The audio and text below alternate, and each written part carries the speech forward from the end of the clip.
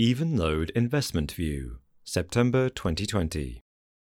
Change, Adaption, and Long-Term Growth. Written by Hugh Yarrow. Following a very strong recovery in April and May from the lows of March, the UK stock market has drifted back a little over the summer months. The market backdrop remains complex. Coronavirus cases have risen again, particularly in Europe, with further lockdown measures being reintroduced in several geographies, including the UK. This casts a shadow on the economic outlook, particularly for those consumer service sectors that have been at the front line of this crisis since March: retail, hospitality, travel, etc. Meanwhile, the US election approaches, and trade tensions between the US and China, but also in relation to Brexit, rumble on. More positively, global monetary and fiscal stimulus remains extremely accommodative. COVID vaccine programs are progressing, and several segments of the global economy and stock market are quite well insulated from current conditions, in particular digital, healthcare, and fast-moving consumer goods companies.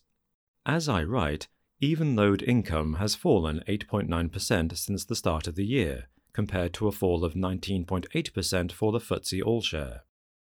Weathering the storm. As we often say at Evenlode, our aim at all times is to insulate investors as best as we can from a wide range of future outcomes, and whatever these outcomes may bring. Possible developments over the next few months and years include a big second COVID wave, a speedy mobilization of vaccines and resolution to the crisis, prolonged recessionary conditions, a strong recovery, deflation, inflation, and a difficult or smooth Brexit. Insulation from these unknowns can't ever, of course, be perfect, but our aim is to ensure that the Evenlode income portfolio retains several key qualities. In particular, we feel positive about its following features: a collection of market-leading companies with attractive long-term growth potential, healthy levels of cash generation, and strong balance sheets. A bedrock of repeat purchase business models, which produce the majority of this cash flow. For those companies most affected by the crisis, strong competitive and financial positions that should help them emerge in good shape. Good diversification by geography and product category. These characteristics take nothing away from the challenges that the world currently faces, but we do think they should be kept at the forefront of the long-term, patient investor's mind.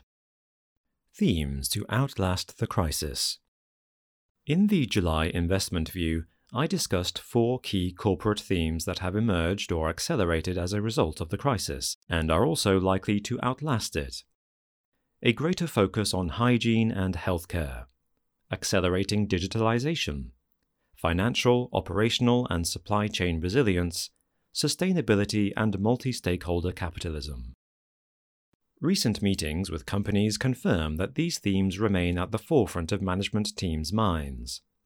We spoke, for instance, to specialist recruiter Hayes earlier this month. Management noted that fees from technology recruitment were incredibly resilient over the first half of 2020, in the context of an overall recruitment market that saw significant COVID-related weakness. This sector now accounts for more than 25% of the company's overall fees, and technology recruitment is expected to grow to more than 30% of fees over the medium term. This statistic demonstrates just how keen companies are to ensure their technology teams are as well resourced as possible in order to provide the resilience and flexibility that they crave. New ways of working. A 5th interesting theme to have emerged over recent months is the shift to a more permanent pattern of remote working, and the potential longer-term legacy this will leave on the global economy. The message from management teams is quite consistent. The office is by no means dead, but an element of home working will continue, and the main purpose of the office space will increasingly shift towards employee collaboration, culture building, and training. As one chief executive put it to us, "People used to go to the office to work and leave the office for team building. Now people will go to the office to team build and do their work at home."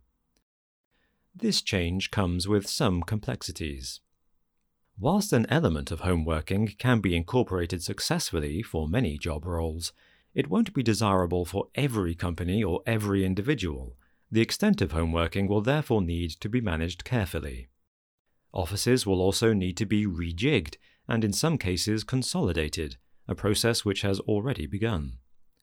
However, the message from almost every company we have talked to is that increased remote working can be assimilated effectively, and staff surveys suggest that most employees have a preference for this hybrid model, even when the current crisis has dissipated. COVID has also changed the way companies are thinking about marketing, sales, and corporate travel.